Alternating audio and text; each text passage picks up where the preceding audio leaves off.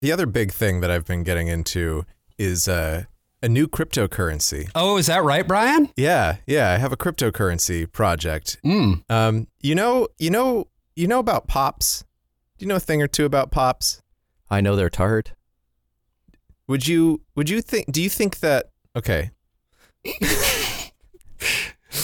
Is there a certain opinion on like your possession of pops and like how hard your need to possess them is? Oh yeah, you gotta have them. You gotta have them. Yeah, you gotta have them. Right? Steph, what are your opinions? Would you say that you've got to have your pops? Forgetting, is this a cereal reference now? I might be dating myself here. Yeah, this would be a reference to corn pops specifically, which notably you've got to have. And which were also Joe Biden's best friend as a teenager. That's also true. Yeah. Now think about this. You know what the blockchain is, at least in some vague sense. Like we've all heard of the blockchain, right? This is such a long walk. I don't know where it's going, but I can see the cliff. I can see the cliff approaching. What if we hosted a cryptocurrency not on the blockchain, which we know is very inefficient, right? And the more transactions happen, the more inefficient it becomes. Right. The carbon footprint is phenomenal with the traditional blockchain. Yeah. Like greater than many countries. Right. So what if we had something that consumed very little energy? Ooh. Right? This is the Pops chain, folks. Okay. I have the one and only cryptocurrency hosted on the Pops chain. Whoa. Yeah. Yeah. Is it corn pops sewn together in like the internet world? No. It has It's a cryptocurrency. So this has nothing to do with cereal? How does the Pops chain work? Tell me more. Oh my God. The Pops chain works by you send me an email. And say, I want this many Pops coins. That's what they're called. They're called Pops coins because they're on the Pops chain. Right.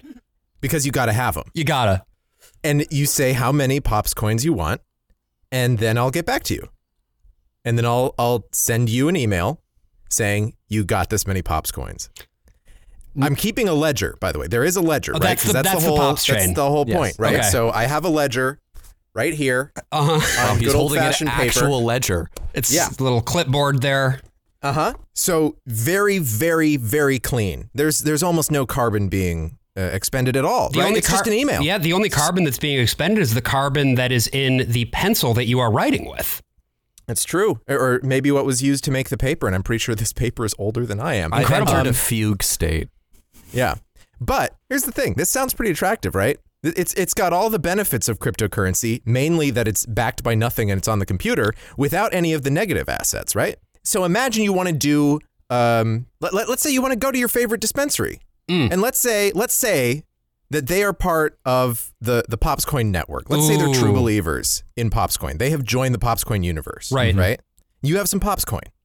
So you tell them, hey, I'm going to buy this nug, if you will, for however many Popscoin you would like for it. Let's say it's 40 Popscoin. Right? Yeah. How much is that worth, you ask? Well, it's worth 40 Popscoin. Exactly. Right? I'm vibrating. I'm so angry. I'm vibrating. And there's 4 of me. So then both parties just have to email me, and you can just email the podcast, worstofallpossibleworlds@gmail.com, and say, hey, we're doing a transaction. And when we see it, we'll get back to you. Right? It's going to take a little while. Like I'm not glued to my computer. Right. I don't have notifications on for email. How old do you think I am? No, but we'll get back to you. What do you think, Steph? Somewhat less complicated than whatever these dispensaries these days are trying to do for their valued customer discounts that they're offering people. See, there we go. Yeah. I've never wanted to murder Brian this early in an episode. So many possible worlds, but we got this one. So many possible worlds, but we got this one. Welcome to the Worst of All Possible Worlds, the first and only podcast where Brian Alford is dead to me. Oh. I'm the worst of all possible AJs. I'm the worst of all possible Joshes. And I'm the worst of all possible Brians. And joining us today to talk about a number of things, not just our IPO, initial Popscoin offering. Yes. Yes. But also we are going to talk a lot more broadly about everybody's favorite hallucinogen, the devil's weed, Reefer. The wacky tobacco. Yes. and specifically talking about it in the context of the 1937 motion picture Reefer Madness. And, this is a 420 special. This episode is, if you're listening to it on release day, today is 420. Happy 420 to those of you who celebrate. Yeah, happy anniversary of the Columbine shooting. Oh, boy.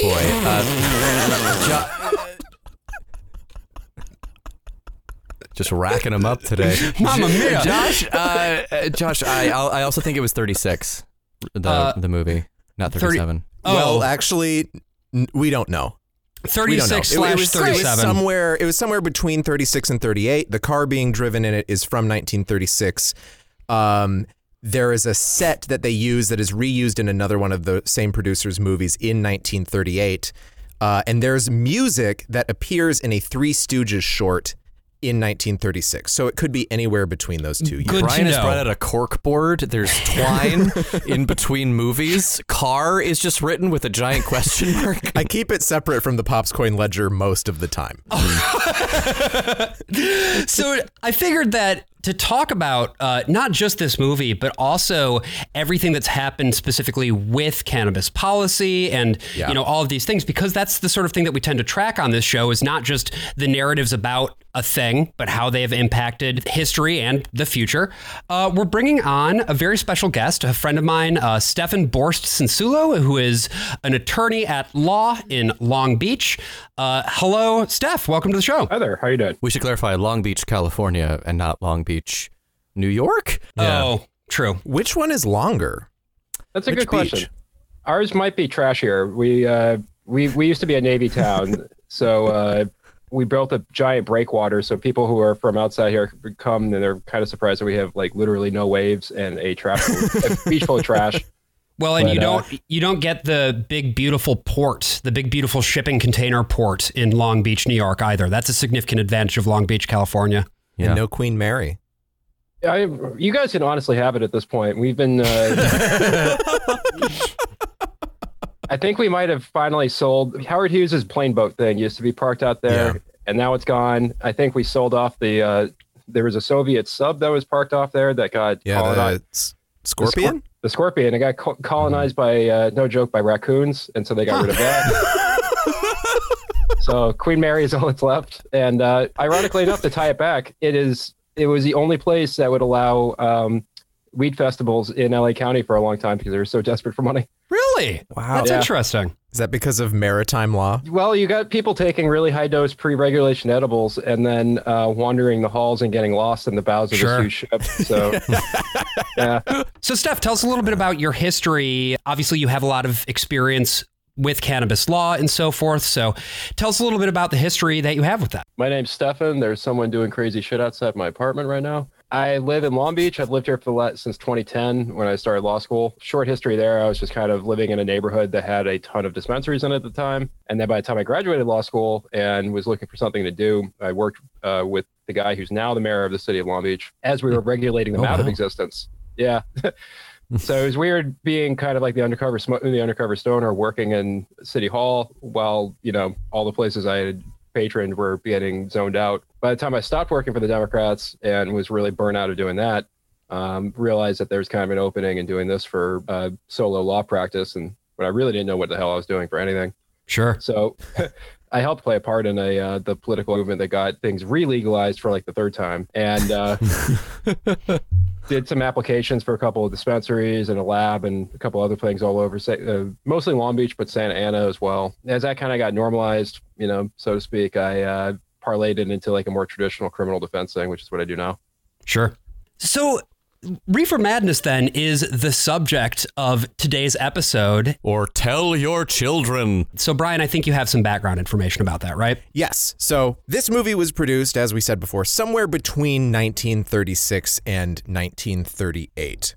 Thelma White, who played May in this movie, said that it had been made by a religious group. And I mean, she was on set, so there's probably something there, but no, it was made by what we called Poverty Row. These were the guys who made bottom of the barrel movies that didn't play at first run theaters. At this point in time, Hollywood was vertically integrated, right? Which meant that the big studios produced the films, distributed the films, and also owned most of the theaters that they were playing in, about 80%. But you had some kind of second run theaters. Second run wasn't really as much of a thing at this point, but they just sort of did it illegally a lot of the time, and they would show these cheaper movies. These movie theaters tended to be called Main Street theaters. They usually were in sort of the poorer districts of a town. And so you had a bunch of producers who came up, like the producers of Reefer Madness, making movies specifically for those theaters and promoting the shit out of them. And that's what really was what mattered. Like there was one like where they made a Western about the killing of a famous outlaw and then brought his actual mummified corpse from theater to theater. That is a hell of a gimmick. And a big thing that came up in the 1930s, because the 1930s was being met with this marijuana panic, were marijuana panic movies. So this may have had a religious group involved. As we know, in the 50s, of course, churches produced a lot of movies. The Blob was made by a religious film organization. Plan 9 from Outer Space was famously funded by the Beverly Hills Church. That's right. So it's possible they had some religious investors, but for the most part, all of these people in the credits have other movies that they worked on, and they were working on Poverty Row. I did actually recognize the name of one of the producers in there, the associate producer, Sam Diaghi. He was the original founder of San Diego. That was a good way to get. That was a good way to get Brian back for the Pops coin shit from earlier. Jesus Christ! He wore a little prospector hat. The other thing, the other thing that's worth noting about the context of this movie being made is that this is just a few years after the end of Prohibition, at this point, the government was focusing more and more of its attention on use of drugs, specifically because cannabis was heavily associated with Mexico. And we had a big wave of immigration from Mexico after 1910, because that's when the Mexican Revolution happened. It was a very destabilizing time in Mexico. Right. The context of much of this initial panic around it had to do with xenophobia, concerns about these Mexicans coming over the border. They're not sending their best. It's that thing, right? Just all the way back then. The more things change, the more they stay the same. So, Steph, I'm curious to hear, obviously, Reefer Madness is something that pretty much everybody who has any affiliation with weed whatsoever has some connection to. And I'm curious to hear what your connection is with this movie. The first time I heard about it was my parents vaguely mentioning it. This would have been sometime in the early 2000s. And then hilariously, I think one of them ended up buying it in the discount bin no, it was a Hollywood video, the precursor. Okay. Nice. Oh, whoa. Yeah. So we got a VHS copy of it and watched it. Additionally, my mom is a historian of medicine, so it was kind of included in her kind of collection of black and white bad PSAs, along with a lot of what it's about VD. So wouldn't say that they weren't doing it to ironically watch it, but it was one of those things that we had a kind of understood. It came with the understanding that this was not to be taken too seriously. Yeah. So this movie was produced by George Hurlman, but then it got picked up by Dwayne Esper. He bought the movie off of Hurlman after it had been filmed. And Esper was exactly that person. He produced drug panic movies, and he produced what were called sexual hygiene pictures. Why were they called this? Why did they have this framing? Well, it was because of censorship. This was the age of the Hays Code. Right. And you couldn't depict certain things in movies without condemning them in some way. So these movies are being made on the edges of what you're allowed to do in terms of like obscenity law and everything. Right. And Dwayne Esper was the champion of this. He made movies like the instructional 10-minute film, How to Undress in Front of Your Husband. Oh, hell yes, dude. Okay. Do you have any of the instructions? Do we have... did you watch any of these? There's a lot of instructions. Yeah, no, there's a whole narrator. 10 minutes of worth. Yes. Is it like, and the next thing you need to do is remove the clasp from your bra? Is it like that kind of thing? So this has a lot of how Reefer Madness has this framing device of like a PTA meeting and a principal is talking about this horrible tale, and he's going through the whole business at the beginning. Right. How to Undress in Front of Your Husband starts out as like, We're in the age of the candid camera. There are peeping toms sneaking around everywhere. Also, men. You know how beer brings us joy and cigarettes can slim us. Our mother-in-law, no matter how troublesome she is, will go to the ends of the earth for us. Even our children will eventually teach us. But wives, what are they doing anymore? They're definitely not being sexy for us, are they? Anyway, here's a horrible peeping Tom looking in on two women. The first woman being John Barrymore's wife. Whoa. And the second being an old vaudeville star who was like a big suffragist and everything. It's like one of her last movies. And so John Barrymore's wife is dressing very slowly and demurely as she's coming home. And then this old vaudeville like stripper, burlesque actress comes in, kicks off her shoes, sort of. That's awesome. Like tears her clothes off of her body, rubs her nose with her hand, things like that. It's great. It's a real classic of the form. That one was more on the instructional side, but usually these were movies about people fucking and getting VD. Right. And that's the sort of stuff that you grew up with, I guess, Steph, right? Yeah. The one that came to mind specifically, it was a post-war one where a Italian shopkeeper named Giuseppe had accidentally become the nexus of a outbreak of, I think, syphilis. And typical Italian behavior. Oh, of course. God damn it, Giuseppe. And he talked I lost my syphilis. Honestly, that's exactly how he talked too. So hell yeah. Yeah, luckily there was a nice proud wasp man to tell Mr. Giuseppe that he needed to get a treatment, and then after that, it would just be between you and him. So, and also his wife needed to come in and get the shot because. Was this movie also replete with like lingering shots of fucking like women's thighs and shit like that? If I remember correctly, it was very similar to Reefer Madness in that they did not have a lot of money. So it was mainly shot within the context of his market that probably was, reused 4 or 5 times for different movies. Right. And I just want to be like super clear. When you say wasp man, you mean a white Anglo-Saxon Protestant and not a giant man in a bumblebee outfit, right? No, of course. No, this was somebody who he looked and sounded like George Lincoln Rockwell. Get away from me, Rockwell. I do not like your stinger.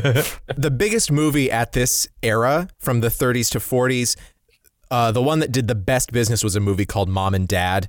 That was about teenage pregnancy. That was mostly shown as an excuse to show a live birth on film. Whoa. In some of the endings, although they distributed these things with different titles and in some cases different scenes. And so Mom and Dad, in some markets, they showed a cesarean section, and in some markets, it just ended with her like having a stillbirth and getting syphilis or whatever, the usual stuff, which just showed like close-ups of people's cuticles turning black or whatever. Sure.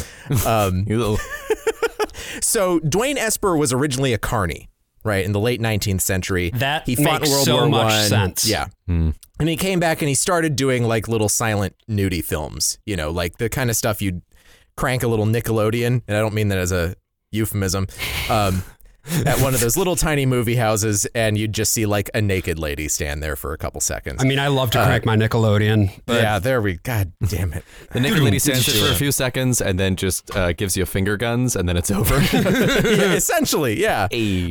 So then in 1934, he produced Maniac or Sex Maniac, which is one of those canonized worst films of all time, alongside Plan 9 from Outer Space or whatever. Sure. He produced Narcotic, Sex Madness at the same time he put out Reefer Madness. One of his famous ones was the movie Marijuana, spelled with an H. There was another movie called Marijuana, spelled with a J. There was the Marijuana Menace, Assassin of Youth, The Devil's Weed. Tons of these movies about marijuana coming out in the mid to late 1930s. It's also worth noting, by the way, that the term marijuana is sort of like a bastardized Spanish word that doesn't really mean anything, but it was basically coined as a way of making cannabis sound like something that is more scary, because hemp was grown for a very long time in the United States. In fact, it was like a pillar of the American economy. It was the third biggest cash crop behind cotton and tobacco. Rebranding it as marijuana was a way to get people basically freaked out. And Steph, I'm sure this is something that you can speak to as well. Yeah. Well, if you have to bring it even further back to that, you had the patent medicine era. So when they were throwing everything from opium, alcohol, cannabis, all into these magic elixirs, and then selling it to, the middle-class housewives as a cure for their distemper or whatever. And cannabis was actually known as one of the it was known as kind of like frankly, like a children's or an old lady's medicine. that was easier on the stomach than, say, opiates. Is heroin got you down? Here's some cannabis for you. Yeah, it would be like cannabis or lithium. I know that lithium was another big one for kids and older women. They put it in 7-Up for a while. Exactly. Yeah. Some of the first drug regulation period was decades before Reefer Madness came out. I think the first one, 1906 or so, Congress passes this Pure Food and Drug Act that says, like, hey, if you're going to sell something, you actually have to have like accurate labeling of what's in it. You know, it was only a couple years later that California became the first state to ban it, using it the spelled with an H, you know, to make it sound extra, you know, foreign. Yeah. And even then, it was mainly just outlawed with the idea of it still having that huge medicinal cutout so that you can include it in all these medicines. But if you were smoking it, and the only people who were known to be doing that at the time were Mexican immigrants, or, you know, people who were of Mexican descent who had been legally disenfranchised from California. That was their way of, you know, kicking them out without actually saying no Mexicans allowed. That, of course, also led to a lot of the mythology around the supposed, you know, effects of cannabis, including the alleged reefer madness. And I think this really actually leads very nicely then into talking about the beginning of the movie here, because the beginning of Reefer Madness is this long ass fucking text crawl. It's so long.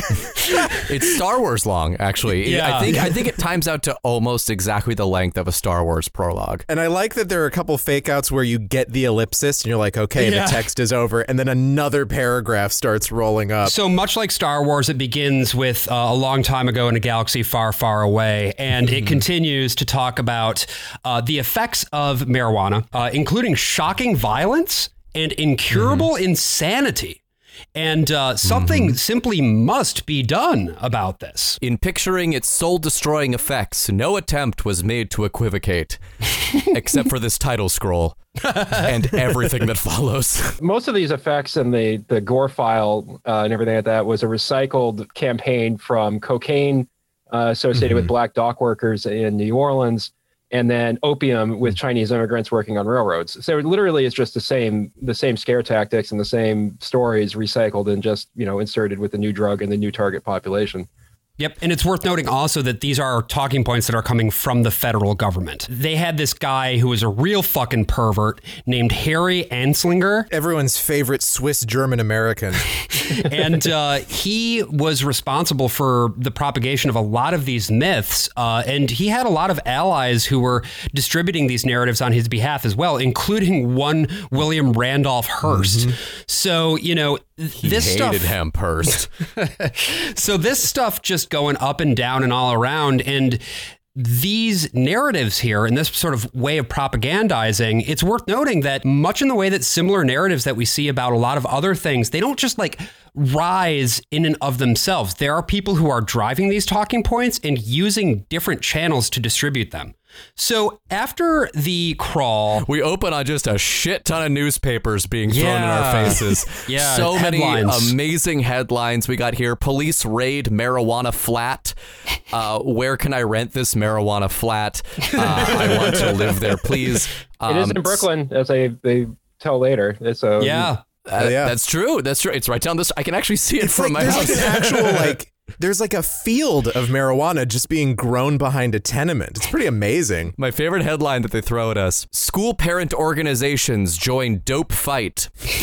As if Mrs. Williams is just bodying Mr. Timms behind the gym. This fight is dope. There's this guy, and he's going to be kind of like the guy who frames this up for us. Yeah, it's really weird when he shows up in the story. You're like, oh, okay. But this is a character. But he's like, imagine him standing there and being like, and then that's when I showed up. And then he starts doing the voices of himself in the story. Like, imagine this PTA meeting of just these baffled parents having him be like, no, I don't want to try the marijuana drug. And it's like, you must try the marijuana drug. But this is Dr. Carroll, and he is letting us know that education is going to be the key, because the federal government has been slow walking legislation that would actually prohibit cannabis on a federal level. And so the way to solve this problem is through increased education. And what he's doing is doing a very real thing at the time, which is like people would go from, I mean, he's a local in the movie, but like people would go from town to town, get a classroom, put up flyers, say, hey, come in. maybe show something from,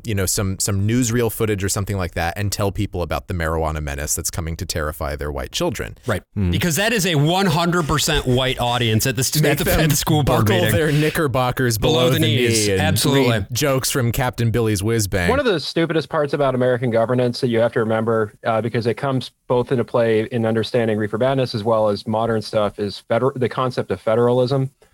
So, I mean, not to jump too far here, but remember later on when Dr. Carroll is having a discussion with a nice member of the Federal Bureau of Narcotics, they mentioned interstate commerce and the fact that it's growing in every single state in the nation.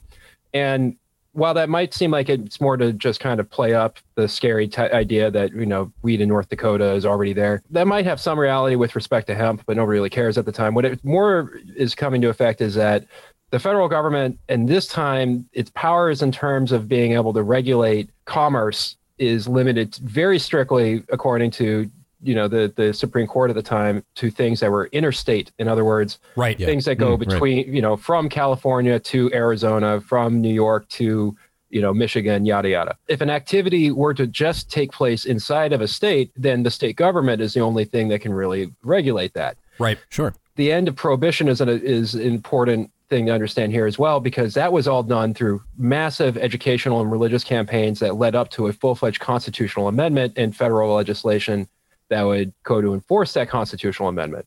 Since it had been overturned, and the Roosevelt administration made it a big thing to overdo it or to undo it, using that new coalition of immigrant Democrats, like, the Irish and the Italians voting together. Right. They now needed, the forces of pro-law enforcement and Protestant kind of sensibilities.